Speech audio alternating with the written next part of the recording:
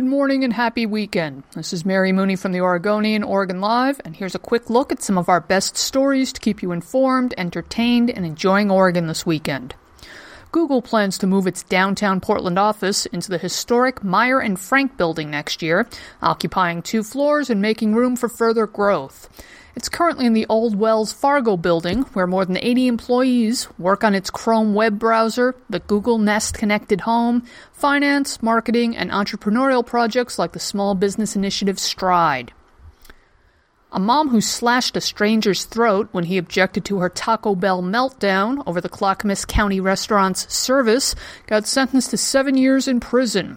Kaylee Mason, 22, left her victim with an 8-inch gash that missed vital blood vessels by millimeters and required more than 100 stitches to close. And she did it while her 2-year-old and her 4-year-old waited for her in the car.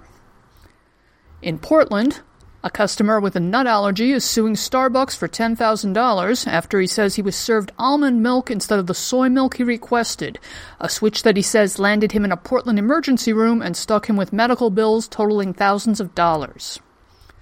Weekend weather's looking quite nice. Saturday we'll see a high of 65, a low of 44, and plenty of sunshine in between. Sunday's even better. We'll continue to see lots of sun, and the high will be around 70 with a low around 45.